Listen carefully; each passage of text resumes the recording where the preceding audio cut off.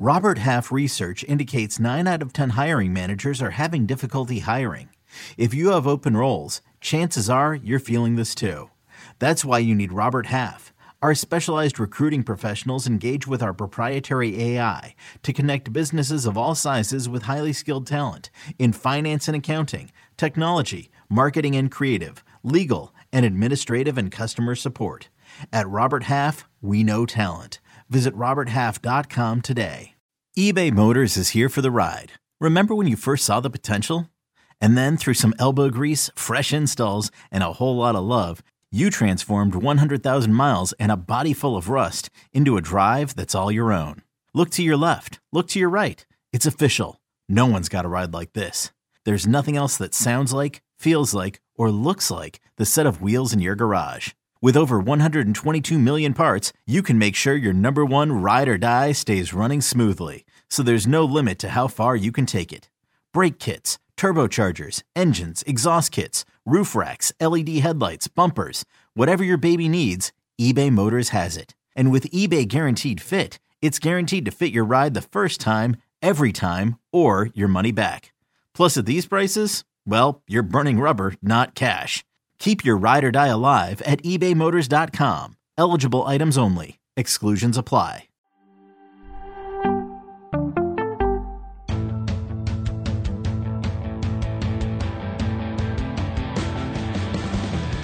What's up, everybody? Welcome to the Pick Six Podcast, CBS Sports Daily NFL Podcast. I'm Will Brinson. I'm your host. This is the press coverage show, Monday after NFL Week 9. Joining me to break down sundry, is it a sundry list or is it a sundry topics? Can you say sundry topics? Tyler Sullivan, a.k.a. Sully. Tyler Sullivan, a.k.a. Sully. What's up, buddy? Sully does not know sundry, so. You don't know sundry? Myriad? You prefer myriad? Sure, yeah, okay, I like that. Sundry topics. Because it's like Sunday, but it means multiple. It just means like a random list of topics. We're going to have Aaron Nagler of cheesehead.tv coming on shortly to join us to talk about the Packers. But we did an emergency Frank Reich's been fired podcast earlier. You can find that in the feed. Sully was kind enough to jump on with Wilson, and then I jumped on, and then I jumped out, and then Wilson wrapped up. And now, but like somehow throughout all that discussion, well, trying to figure out who would be the interim head coach. There's John Fox, he's on the staff. Gus Bradley, he's a former head coach. He's on the staff. Nope. It's Jeff Saturday of ESPN, Sully. I think the news that they're hiring Jeff Saturday to be their interim head coach is more shocking than the news that they fired Frank Reich in the middle of the season. 1,000%. This is so weird. It's because for people, I mean, obviously you all know Jeff Saturday either from TV or when he was on the offensive line for the Indianapolis Colts with Peyton Manning and all that. If you don't know anything other than he's just been on TV and he's a former NFL player, that's because you're right. He really has no coaching experience. I was just talking about this with Billy beforehand. It's not like he went back to North Carolina and was coaching on the staff and working on the offensive line. This dude was coaching prep school, high school ball in Georgia. Other than that, he has no experience. They were saying back, I think this is the first time since 1960 that a guy has been hired as a head coach of an NFL team with no prior NFL or college experience. Pretty bananas. And you look at all their insiders, whether it be our own Jonathan Jones or just go down the list, they're talking to a lot of these people across the league. Everybody's jaws on the floor. Nobody saw. I mean, Adam Schefter had the scoop first, I think. Which would make sense. You would hope so. Right. I'd be furious if I was Schefty and I didn't get that scoop. Maybe Tom Pelissero had it pretty early too. I'm not sure. I'm pretty sure though it was Schefter first. At any rate, Jeff Saturday, a consultant for the team, is in the Colts Ring of Honor, head coach for the Hebron Christian Academy football team in Dacula, Georgia. So I think that's a high school. I'm assuming, right? Prep school, high school. So. I mean, look, the Colts, by the way, don't have to go through the Rooney Rule process for an interim head coach. Only applies for a full-time head coach. So I assume that they would need to interview minority candidates before hiring even Jeff Saturday. You see, my question was, and I was talking about it with Billy beforehand, was the only thing that I knew that was the case, but I didn't know if that only meant if you were elevating from inside the staff. Like if they went for Gus Bradley, then you don't have to go through the Rooney Rule. But if you're doing an outside hire, I don't think the Rooney Rule applies to it doesn't. I thought that was the case. So what's interesting is that a couple things on this. One, to me, this says very clearly, if you look at the Colts over the past 5 or 6 weeks or whatever it is, with basically, you have we talked about Jim Irsay still being mad about the Carson Wentz thing, and then the Matt Ryan thing's not working out. I think Jim Irsay said, "I'm taking over this team," and he is the one who ordered the benching of Matt Ryan for Sam Ellinger. And whether he thinks that's to tank or to find out or whatever he thinks that's for, or to save the money off Matt Ryan, like he's got his reasons. In the middle of this, in between Frank Reich being fired and Ellinger being benched, he goes on a 13-minute tangent at the owners' meetings about Dan Snyder, like just unleashing on a fellow owner, which is something that only a person who is very intensely emotional at the current moment would do. He fires Frank Reich and he hires Jeff Saturday. And like you can hear Irsay, look, we're doing the show Monday at 1:25 right now. I know what Jim Irsay is going to say at this press conference. He's like, "This is about bringing the shoe culture back to Indianapolis. For the shoe, Jeff, no one loves the shoe like Jeff Saturday." And that's maybe more intense than Irsay will be, but he is going to make this all about Colts culture, all about, for the shoe, all kind of things like that. And I don't know that, could Jeff Saturday be a good NFL head coach? Sure. But he has no experience doing it. And the Texans tried to do this with Josh McCown. They got absolutely murdered in the press last year. So I don't think it's fair for us not to very clearly question what the hell the Colts are doing. Stephen Holder of The Athletic, or is he still at The Athletic, or did he go? Anyway, he's been covering Indianapolis, Indy football for a long time. Said this might go down as one of the craziest days in his career. And quote, "I've seen some stuff." And so just to give it more context, what you were saying with Irsay and all of that, Schefter had a follow-up tweet from when he broke the story and said that Saturday was in Indianapolis last weekend with a group of former teammates. They were celebrating an induction of the Colts Ring of Honor. They were, doing all that. You have to believe that Irsay was talking with Saturday, probably liked what he was saying, probably just asking his opinion about the team. And Irsay was what? "Hey, start Monday." I mean, that's kind of what it feels like, right? Like he must have just left an impression about how he was viewing the team. But I don't think so. When did they met? I don't think that they were planning on firing Frank Reich and this is some sort of 2-week long process. It feels a little bit more reactionary to me in terms of how this thing came about. But it is interesting that last weekend he was at the Colts facility celebrating a Ring of Honor inductee.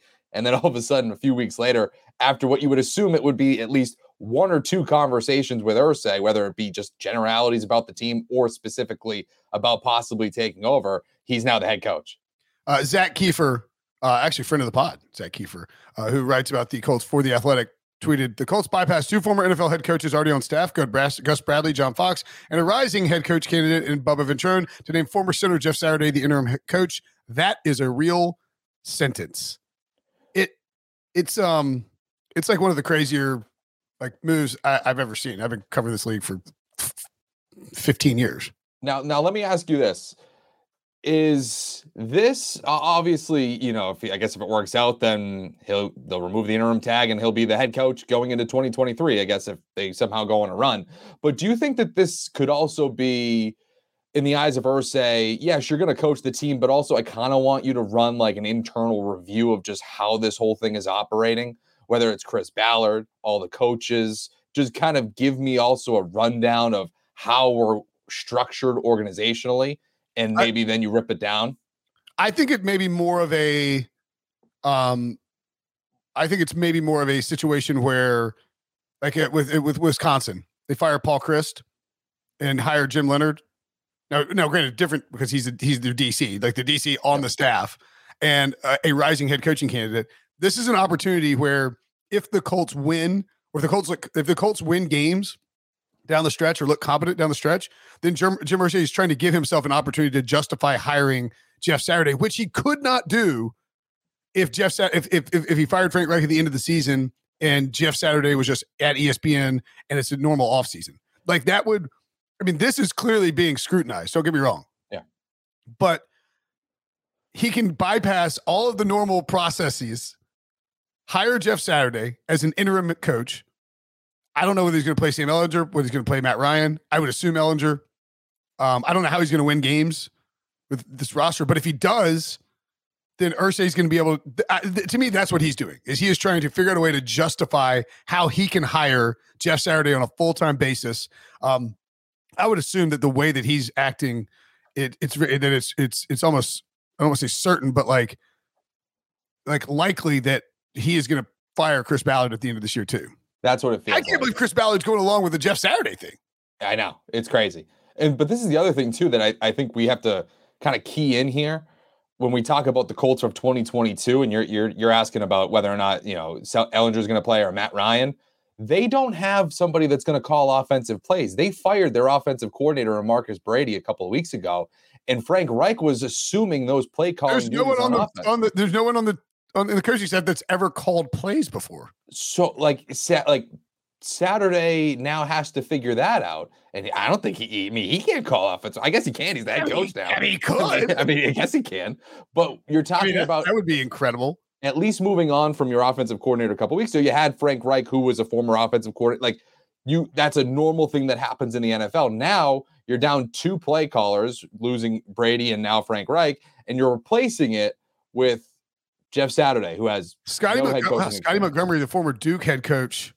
The former Duke wide receiver and ECU head coach is their running backs coach. I can't remember if he called plays at ECU not. I mean, I guess he's a possible candidate. Let me ask you this, Will. If you're Jeff Saturday and Jim Irsay calls you and offers you this, they have Reggie Wayne as their wide receivers coach too. I forgot about that.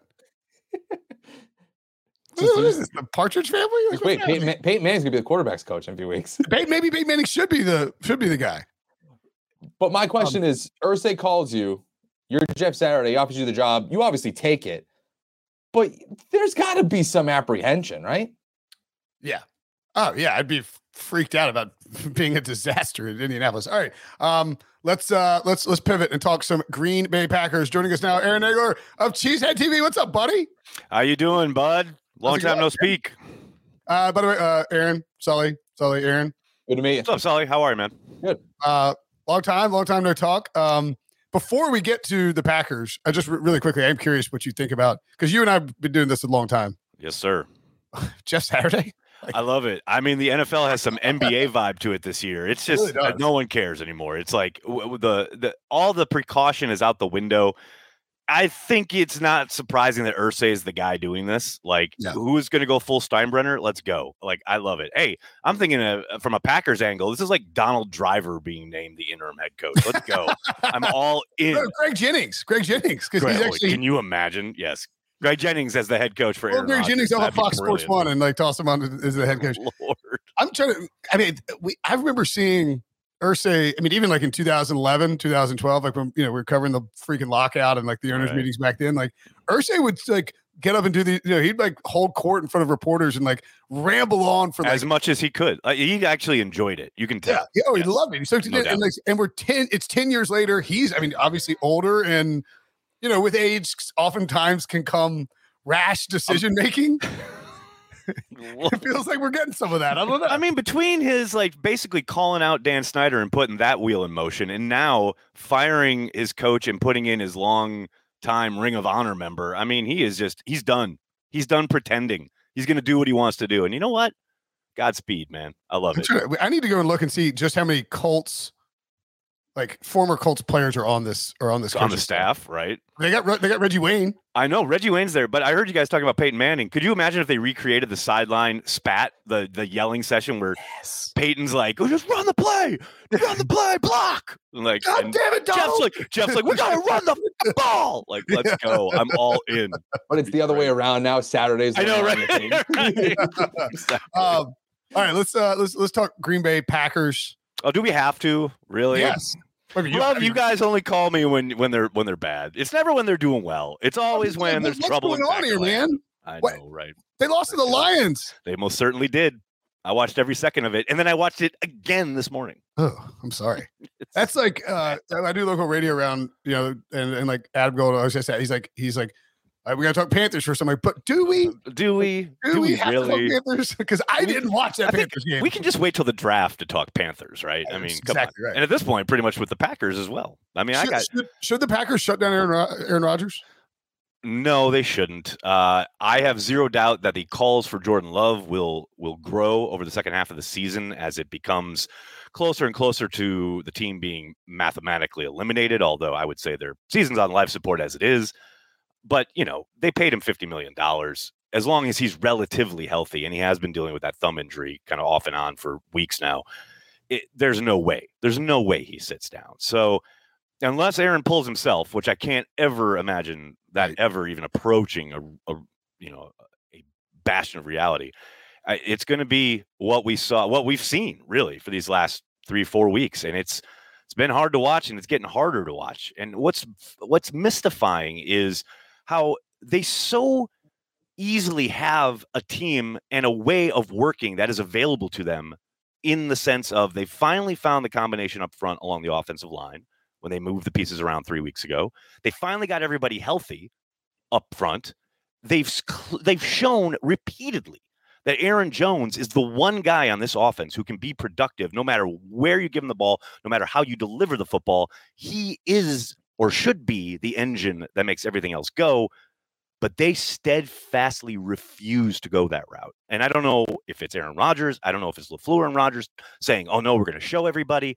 But they're running an offense that they've basically been running a type form of for the last 3 years without the personnel to run it. Like, how they could possibly look at the guys available to them and go, yep, we're going to spread it out. We're going to go 5 wide. We're just going to hope guys win off the line of scrimmage. Because that's been a majority of the offense that we've seen for like a month in Green Bay. And it absolutely blows my mind. And you were saying earlier, you've been watching this game twice. Obviously, you watched it this morning. How much, if any, is the right thumb injury impacting Rodgers? Is that part of this equation, or is it just simply lack of trust in the offense, lack of trust in the weapons? I think it's everything. And that's, always the problem in football, is that there are always kind of multiple layers and compounding factors. And I don't for a moment discount the thumb, right? I think that's part of it. Yep. But as you guys know, you've been doing this long enough. Once you go out there between the white lines, you are judged accordingly, especially if you're Aaron Rodgers and you're a 4-time MVP, back-to-back MVP the last 2 seasons. You start like missing throws that you usually make in your sleep. Well, maybe you shouldn't be out there until you are healthy enough to make those throws, because right now you're hurting the team. I mean, that team yesterday moved the ball between the 20s and then completely, absolutely fell apart 3 times in the red zone because of their quarterback. And that's just losing football. And you tell me real quickly, just because the play that I keep thinking about is the underthrow, the interception in the end zone when they were throwing it to Bakhtiari. Right. Was that a tip pass, or was that just he just didn't have it? Just didn't have enough on it. And the thing is if he gets enough on it, Bakhtiari's open.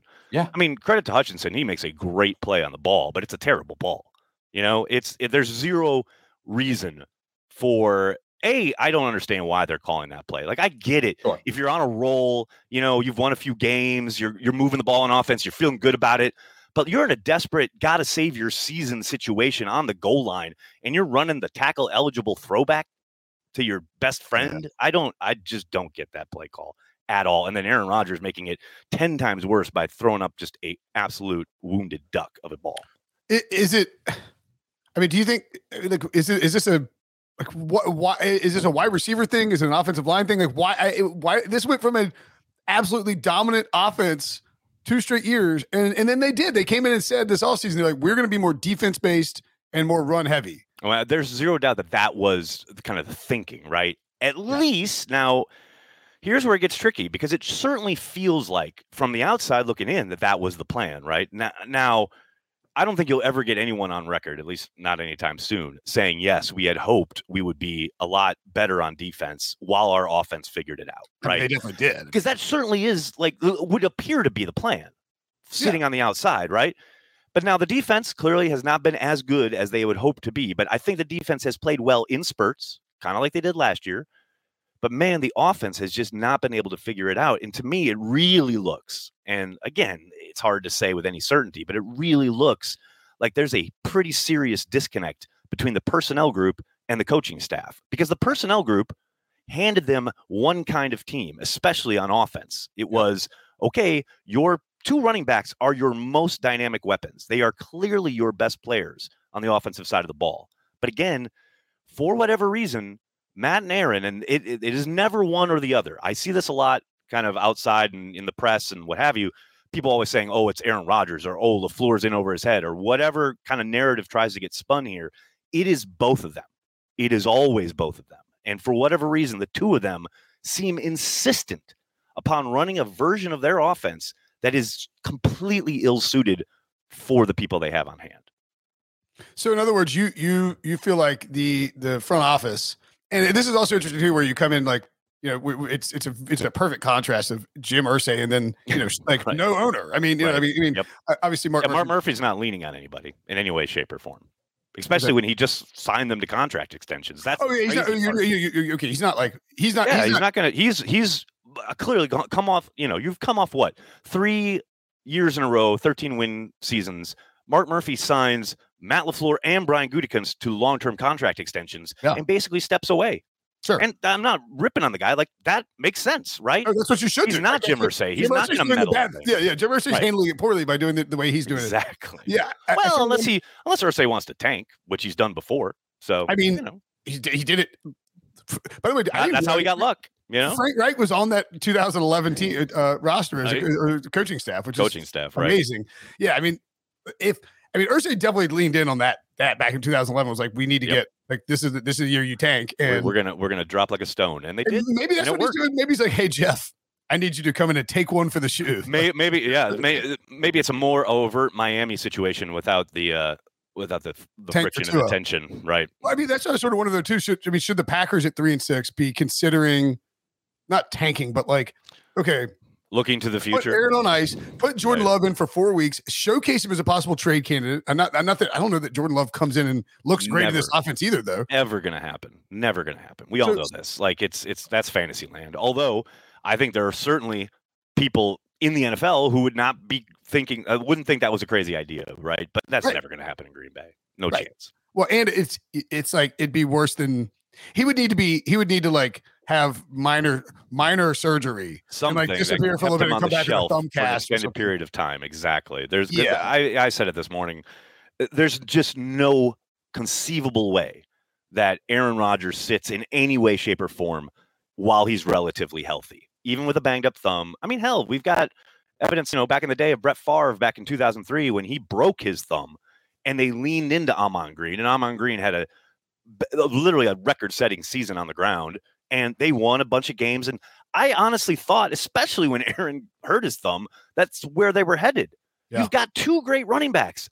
Button it up, run the ball. No, it won't always be pretty. Yes, your stats will suck, but at least you give yourself a chance to win some football games. Because right now, the offense is not doing anything to help them win football games at all. I don't want it to be like they held the Lions to 15 points. Like that's complimentary football, right? That's a team that scores over 30 points every single game they're at home, and the Packers defense holds them to 15. If you hold a chance, by the way, you should win the game. Stop them on 4th down, 4th and 3 at the end of the game to give your offense a chance to go win the game, and you can't do it. I mean, again, I don't think the defense has been lights out, but they've more than held up their end of the bargain when you're talking about complimentary football.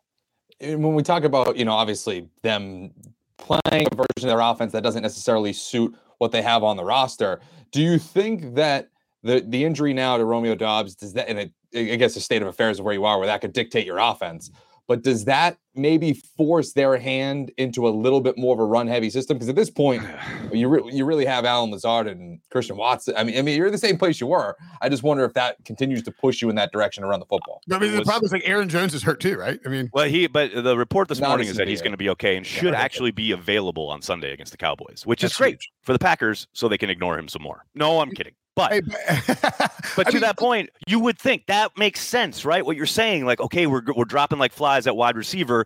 Let's button it up. Let's run the ball, be a little more basic. But I guarantee you They will sign Juwan Winfrey from their practice squad and carry on as they have been for the first half of the season.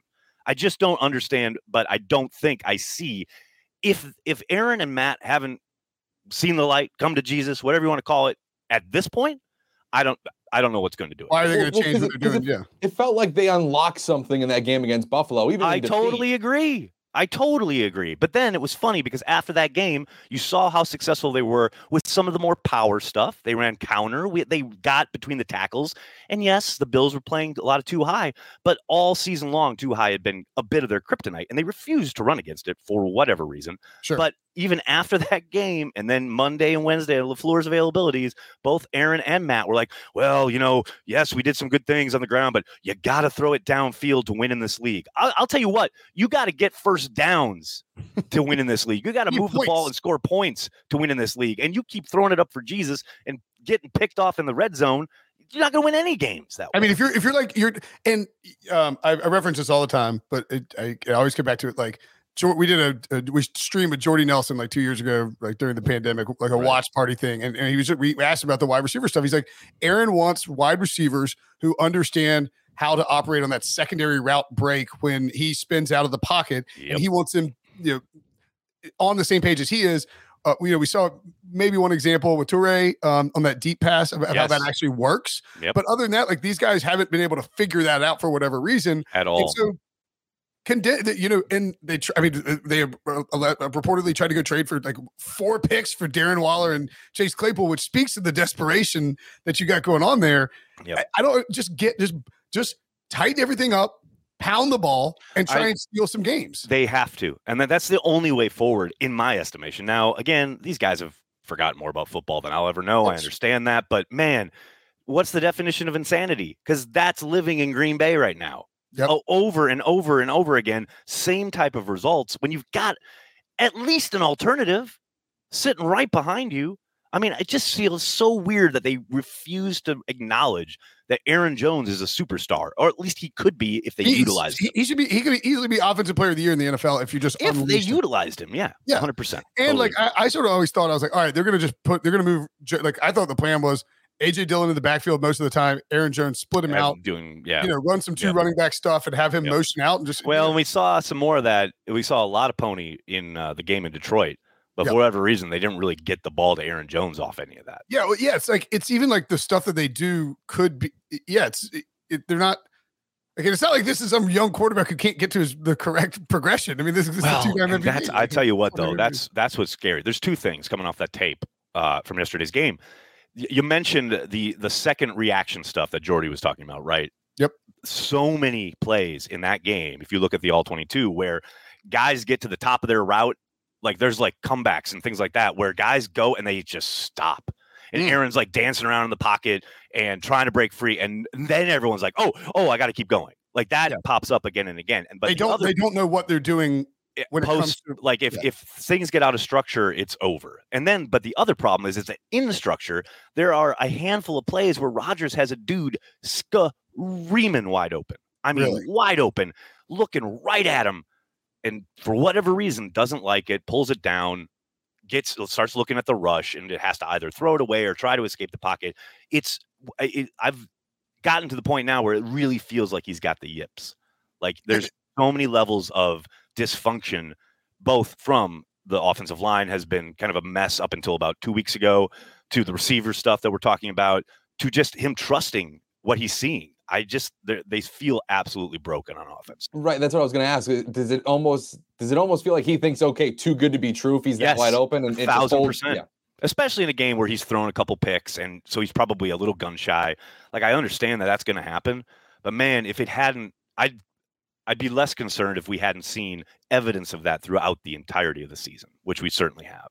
Is it possible too, that like the lack of trust in his wide receivers has sort of created a lack of confidence or a lack of trust in himself to like pull the trigger where he's like a little bit. I do not doubt for a moment, and that's kind of always been Aaron's way. You talk to anybody who's played with him. Like if you got a bum thumb, exactly, and you don't trust what you're going to do with the football, and then you don't trust what that guy's going to do off of his break. Like, well, yeah, that's probably going to breed some inconsistency. There's no doubt there.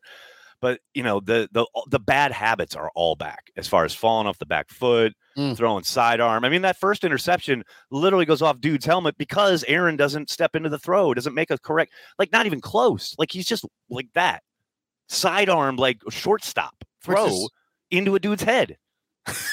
This is a 4-time MVP. It's crazy. What are we doing?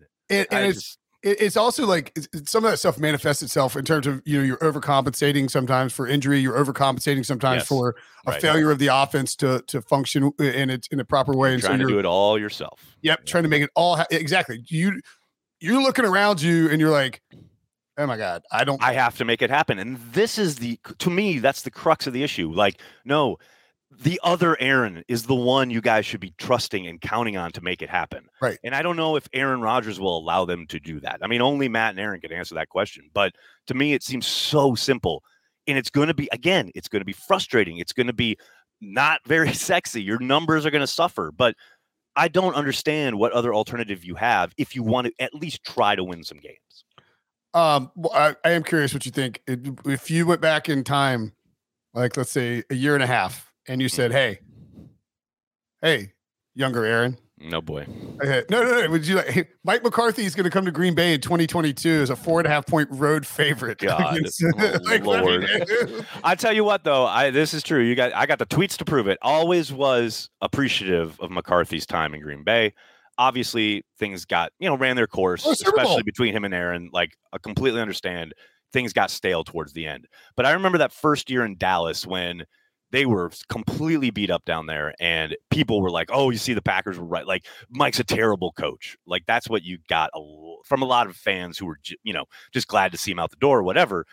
And I said at the time, like, just let him at least operate with an offensive line and a quarterback for a full season and see what this team can do. And I think, Mike's put it together pretty damn well this year. Now, I'm not saying they're going to like run roughshod over the NFC or anything, but they're playing pretty good football on both sides of the ball. And I love that Mike gets to come back to Lambeau and say, yeah, I'm doing all right without you guys.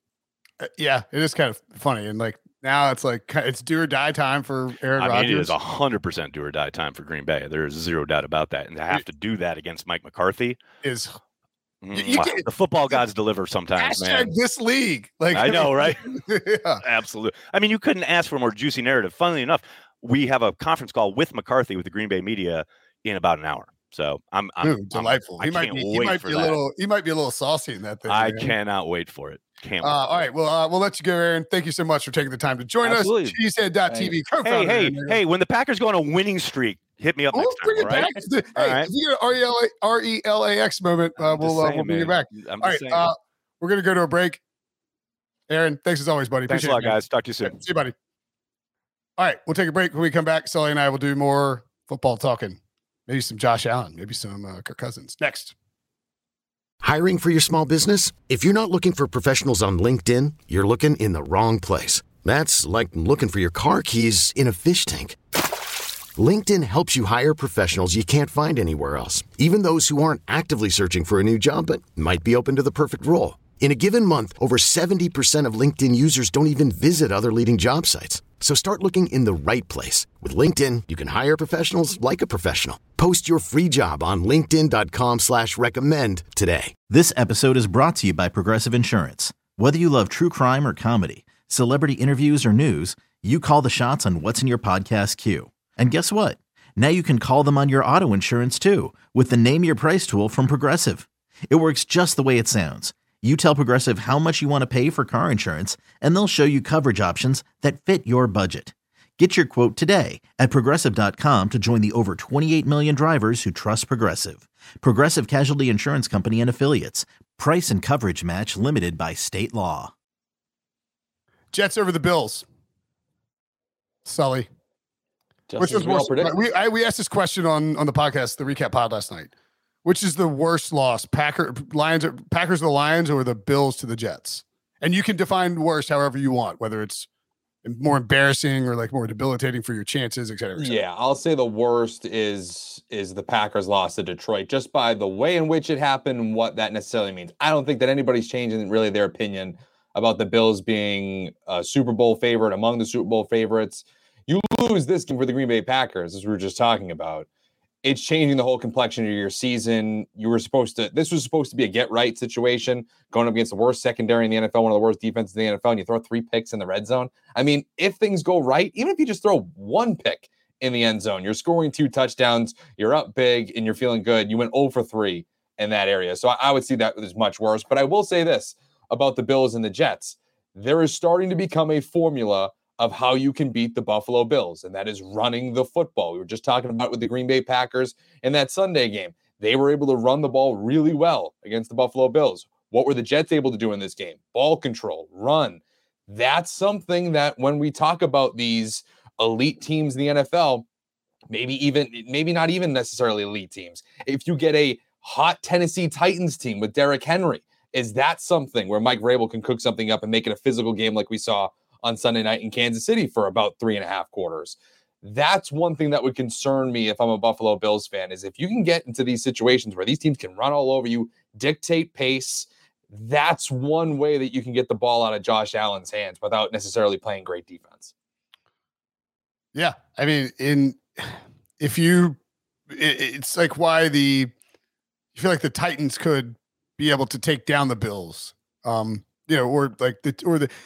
why the Titans are so dangerous in the playoffs. Like if Derrick Henry gets loose and can get downhill, can get a lead, and then you can force the other team to press and have to throw 50, 60 times a game, it totally changes the dynamic of everything.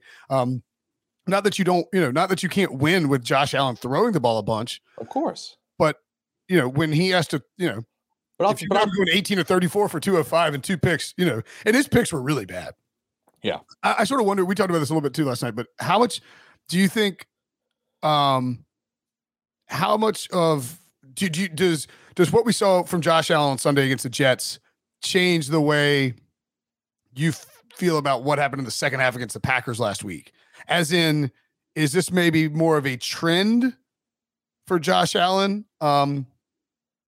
Or is it sort of like just a one? You're going to ignore that second half last week and just sort of chalk this Jets game up as sort of a fluke? Yeah, I think I'd chalk it up as a little bit of a fluke, just because I do think that, New York does, as much as we're saying the Jets, we're skeptical about their record and all that stuff. Listen, they play great defense. Robert Saleh is a defensive-minded head coach. They have a good front. They run the football. Like, you can, and Sauce Gardner, I think, is probably going to win, Defensive Rookie of the Year.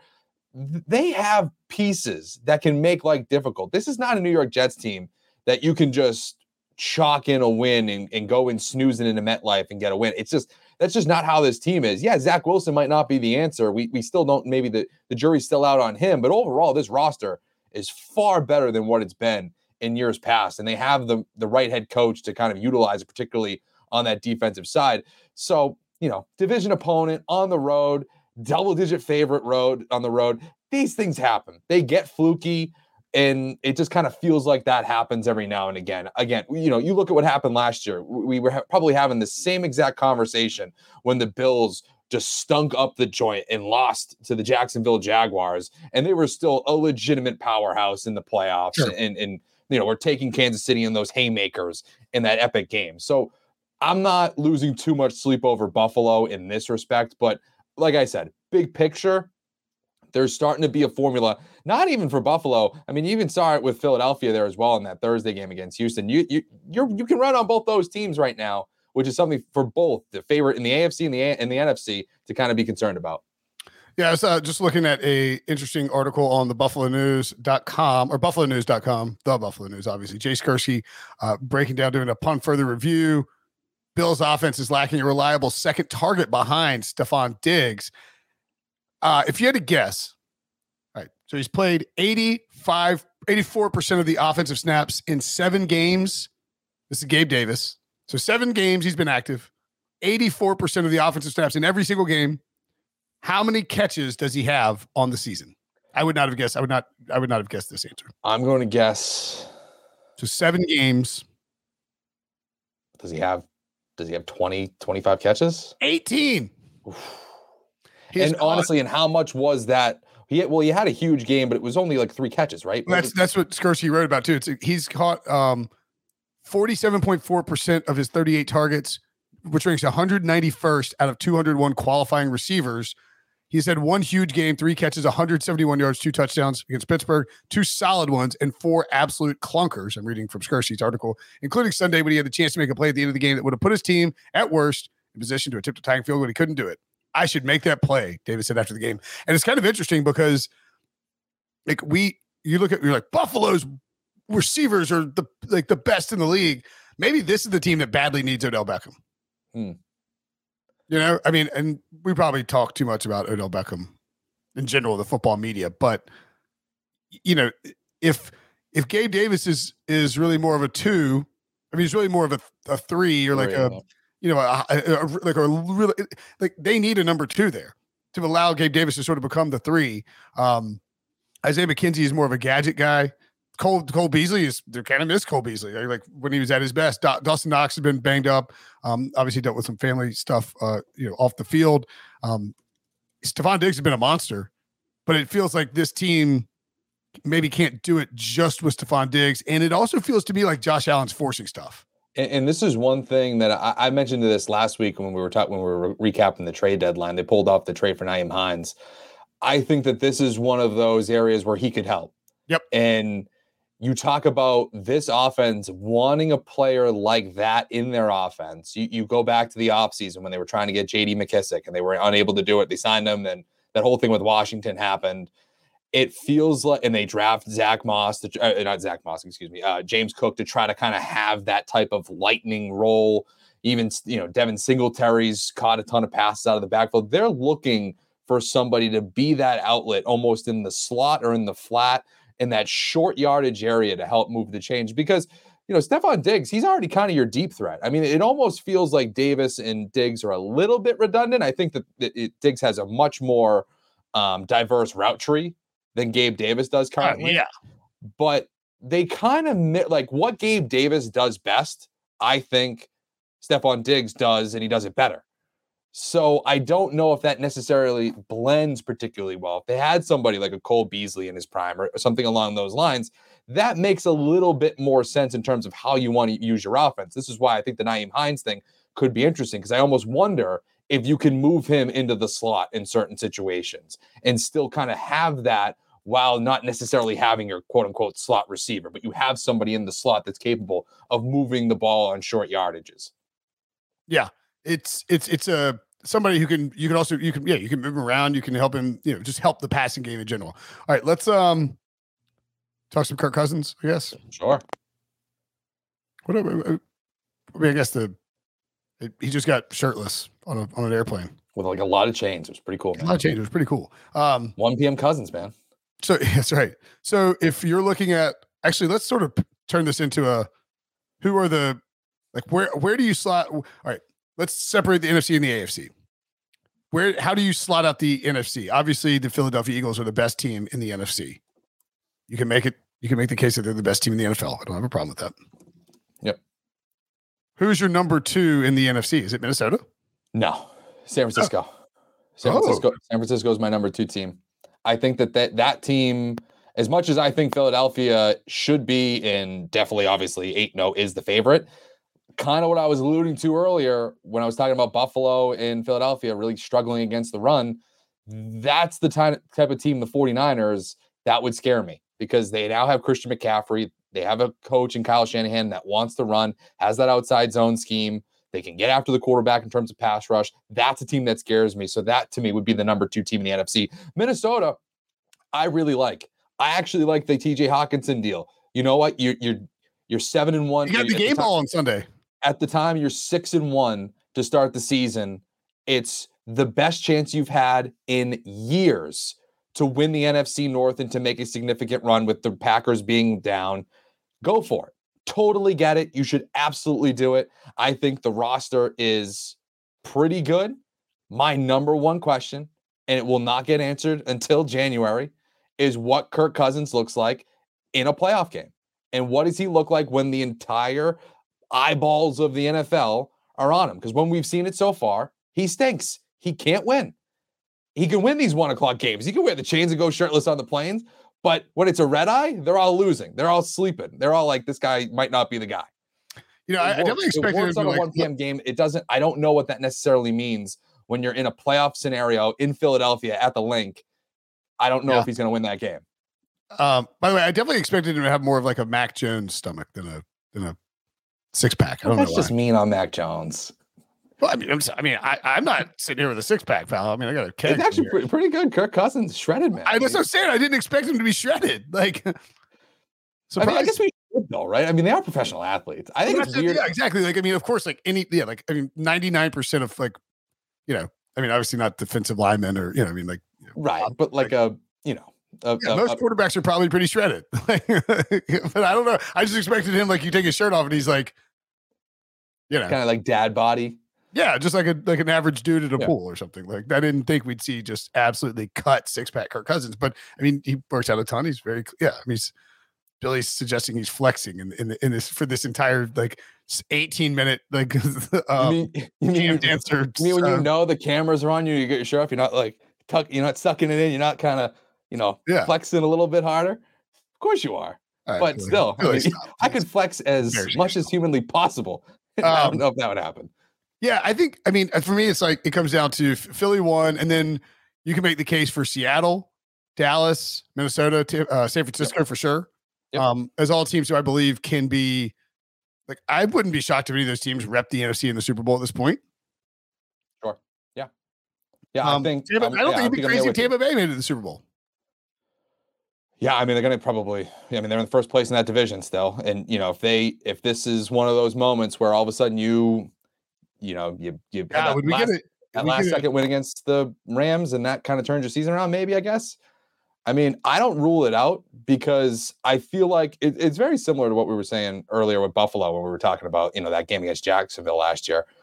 We were very much down on the Buccaneers when Brady was forgetting what down it was in Chicago and they lost and they're like, wow, this thing ain't going to work out. Things could change. They have a top 5 defense in DVOA. If they get the offense right, that's a dangerous team for sure. I would put currently Minnesota above them, obviously. Yeah. But that's a team that could be dangerous. I'm just saying, like, you win that division and you get in. I mean, like, you could always make some noise. Home playoff game. Yeah. Right now it'd be Minnesota against San Francisco, Seattle against the Giants, Tampa against Dallas. Philly getting the bye. I'd love to get a Tampa's the 4 seed, San Francisco's the 5 seed. Jimmy G to Jimmy G versus Tom Brady in the playoff matchup. That's a good time. Yeah. That'd be that's a holy war. And it'd be like this. Like, we're showing a 99 rating in the New England, in the greater Boston, New England area for this game. But going back to Kirk Cousins, it's just my biggest question for him. And I mean, even you look at this game against Washington. I mean, he was 22 of 40. I mean, he had to have a 13-0 run to end the game to beat the Commanders. I mean, it's not like they're talking about facing the Philadelphia Eagles or facing the Dallas Cowboys or anything like that. Like, the Commanders, they're last place in that division for a reason. Yeah, they have, Taylor Heineke, I think, is, a serviceable guy and everything like that, but it's not like this was a juggernaut in the NFC. And I know it's a road game, it's emotional because he used to play there and all that. I get it.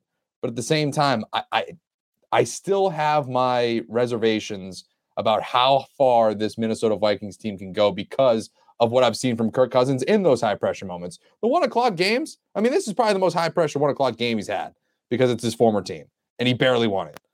And so now we're talking about going into, Philadelphia realistically. Like, I mean, that's the road's going to go through Philadelphia. You're telling me you have faith in Kirk Cousins going into Lincoln Financial in an NFC championship game to win that thing and to go to the Super Bowl? No, he's throwing like 5 picks in that game. I do not have faith in him, especially if it's like a primetime NFC championship game. All right. That'll do it for us. Press coverage show Monday. Thanks to Aaron Nagler for joining us. Thanks to Sully for co-hosting with me. Or co-host you. Sully time. Oh, yeah, sure. Assistant to the host. No, what's that? Assistant to the host is what I would call it. Assistant to the regional host. We'll be back tomorrow. Oh, actually, we'll be back tonight after Monday Night Football to recap Saints and Ravens.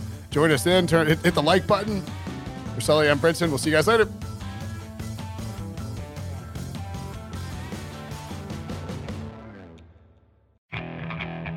Okay, picture this. It's Friday afternoon when a thought hits you. I can waste another weekend doing the same old whatever, Or I can conquer it. I can hop into my all-new Hyundai Santa Fe and hit the road. Any road. The steeper, the better. Because my all-new Santa Fe is available with H-Track all-wheel drive, so I can hit the trail without a worry in the world. Heck, with 3 rows and best-in-class rear cargo space, I can pack the whole family in with all our gear. We've got available dual wireless charging for our phones, so we'll never lose touch with civilization, and we won't lose touch with the primordial power of Mother Earth. So which is it? Waste the weekend or do something a little more epic? And conquer it in the all-new Hyundai Santa Fe. Visit HyundaiUSA.com or call 562-314-4603 for more details. Hyundai, there's joy in every journey.